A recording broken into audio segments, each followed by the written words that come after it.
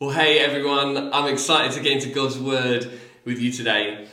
Currently, we're journeying through the pioneering story of the church, beginning in Acts, and thinking about how the Holy Spirit fuels our faith and courage and pioneering action.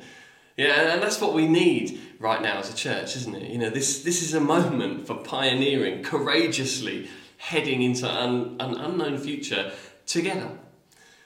So let's jump straight back into Acts 4. And this is an exciting moment in history. You know, the Holy Spirit is on the move. Bold sermons are being preached. People are being healed and set free.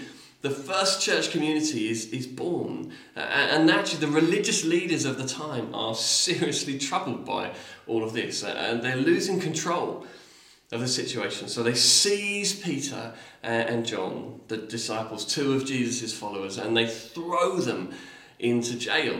But then they realise that they don't want to start a riot, it's chaos, so they release them. Church is happening, the Holy Spirit is moving, but no one really knows what's going on. They don't really know what's coming next. And so in the midst of all of this madness, all of the believers gather to pray. And so we're going to pick it up from the middle of verse 29 as they pray. Enable your servants to speak your word with great boldness. Stretch out your hand to heal and perform signs and wonders through the name of your holy servant Jesus. After they prayed, the place where they were meeting was shaken, and they were all filled with the Holy Spirit and spoke the word of God boldly. All the believers were one in heart and mind. No one claimed that any of their possessions was their own, but they shared everything that they had. With great power, the apostles continued to testify to the resurrection of the Lord Jesus, and God's grace was so powerfully at work in them that there was no needy person among them. For from time to time, those who owned land or houses sold them, and they brought the money from the sales and they put it at the apostles' feet, and it was distributed to anyone who had need. Wow, what an amazing window into the early church. Well, we're going to get into that, but let's pray, and then let's see how God might want to encourage us through this picture today.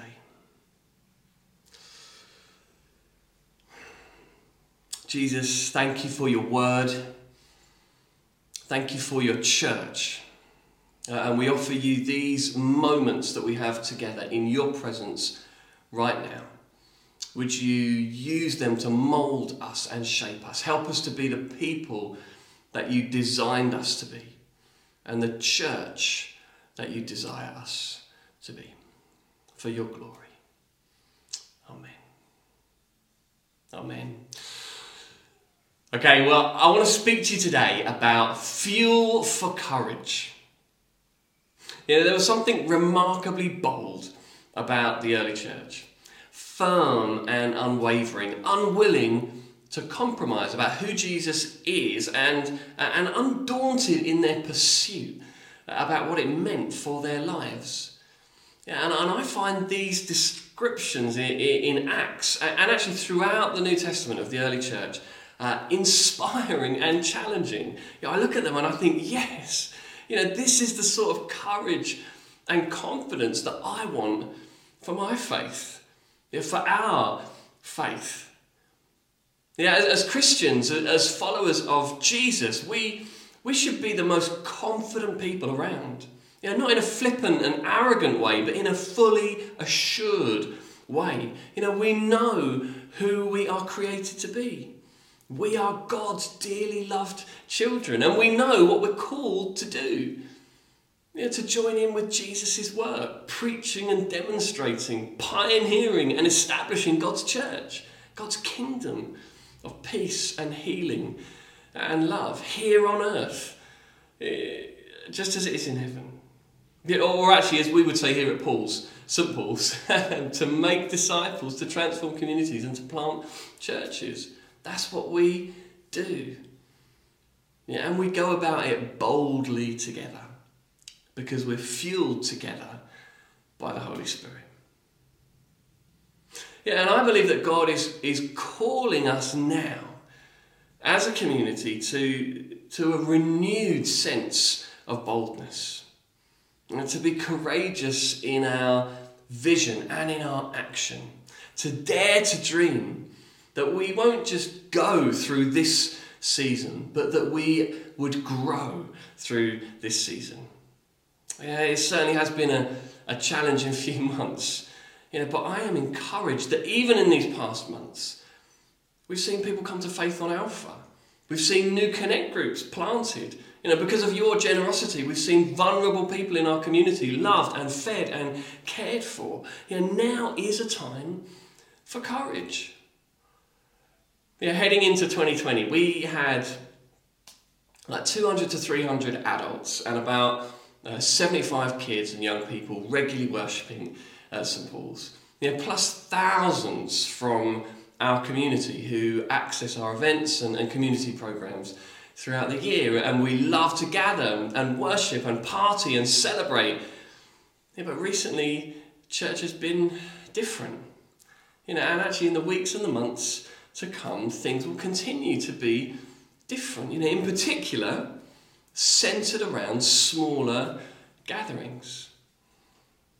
And in fact, I would say that actually one of the great gifts of this season to the church, along with the amazing kind of accelerated reach of online presence, has also been a restoration of the primacy of discipleship and family and connect groups.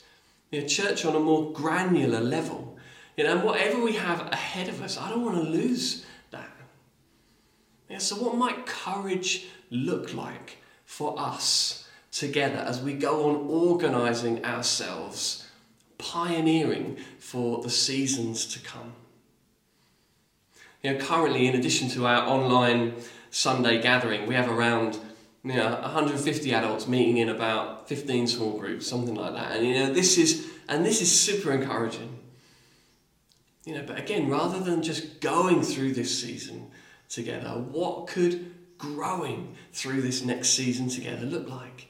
What would our groups have to look like?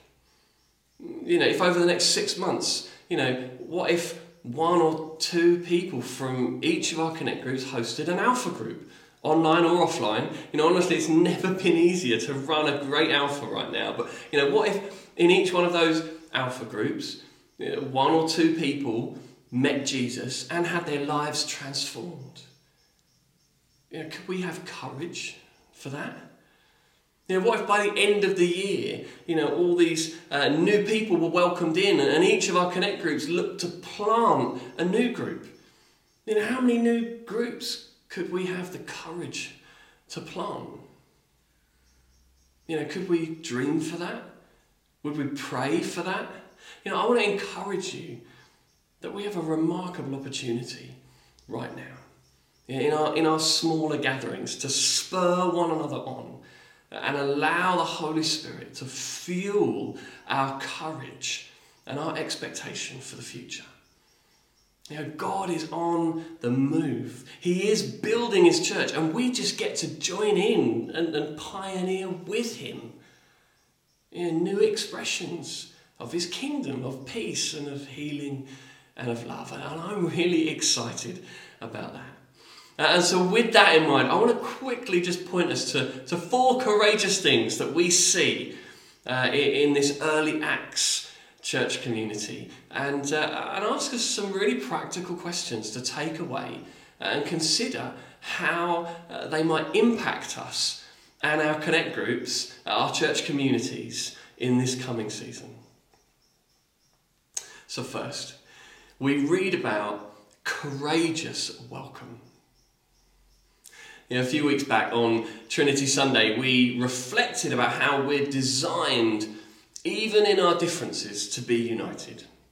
Just like God, Father, Son, and Spirit. Distinct, yet not divided. And this was one of the key things that defined the earliest Christian communities.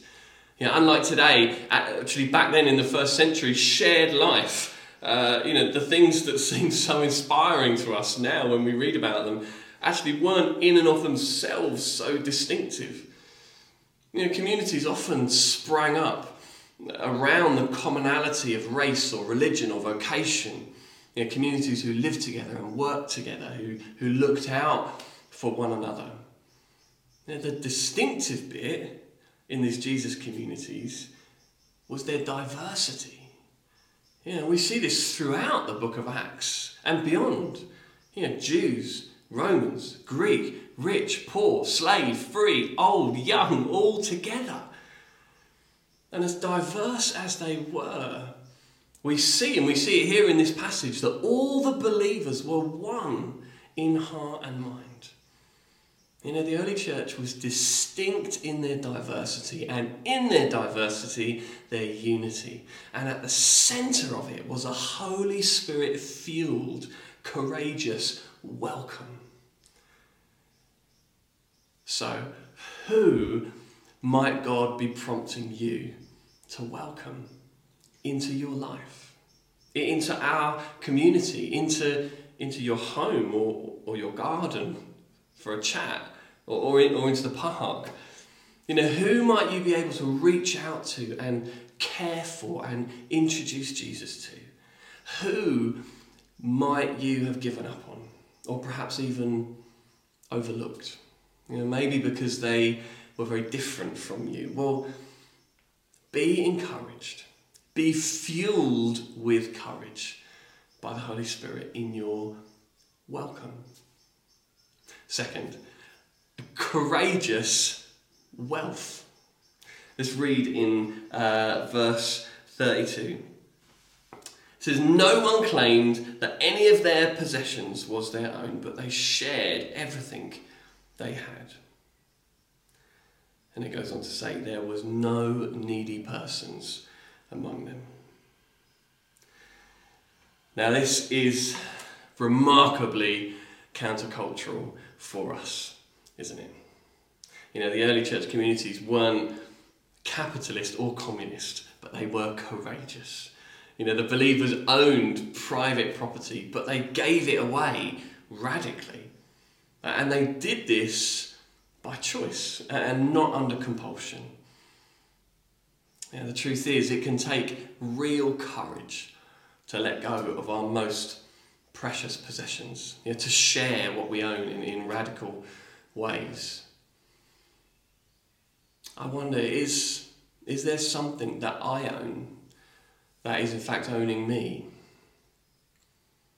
Perhaps something that could bless someone else more than it blesses me. Because ultimately this giving is the heart of the gospel. And when it comes to this kind of courageous sharing and generosity, well, actually it doesn't just come down to money and stuff, although it is important to challenge ourselves about that. But what about our time and our energy, our attention, our faith even? In Acts 3, Mark spoke to us about this last week. Peter and John were going to the temple to pray when a lame beggar called out to them. And they could have just carried on and rushed by. But instead they stopped and they engaged the man. And Peter said, "Silver or gold I do not have, but what I have I give to you. In the name of Jesus Christ of Nazareth, walk." Peter reached out and he took hold of the man and he was healed. Even with empty pockets, Peter and John were wealthy, and what they had, they gave. So how might God be prompting you to give to those around you? What has God blessed you with in your pocket, and what has God blessed you with in your heart? And how might you be courageous with that wealth? Well, be encouraged, be fueled with courage by the Holy Spirit in how you use your wealth. Third, courageous words. So as all the believers were gathered together, they prayed, "Enable your servants to speak your word with great boldness." I love that. I love that. But I want us just to rewind a few verses because actually there's something else great here in chapter 4 that I don't want us to miss. You see, Peter and John have been thrown into jail, and the next day they were dragged in front of the authorities, and then in this hostile environment they began to speak boldly about Jesus, the cornerstone of their faith, and they courageously declare, "Salvation is found in no one else, for there is no other name under heaven given to men by which we must be saved." And then I love this bit, verse 13. "When they saw the courage of Peter and John and realised that they were unschooled, ordinary men, they were astonished, and they took note that these men had been with Jesus."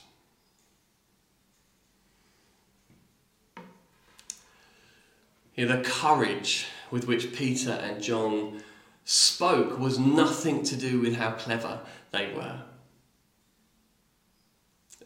Is anyone encouraged by that? I really am. They hadn't studied theology. They didn't have years of leadership experience. They didn't have a following. They didn't probably even get any likes on Facebook at the time. All they had done was to hang out with Jesus and get filled with his Spirit. They were unschooled, ordinary men. Their courageous words didn't come from their education, but from their encounter. If you've met with Jesus, then you can speak courageously on his behalf too. Not because of any great quality in you, but because of his Spirit in you. And in Acts, and then through the rest of history, we see it's just full of examples of unschooled, ordinary people, filled with the Spirit and fueled with courage, whose bold words turn the world upside down with the love of God. So, what might God be prompting you to say? Be bold. Allow God to speak through you. Be encouraged. Be fueled with courage by the Holy Spirit. Allow him to use your words.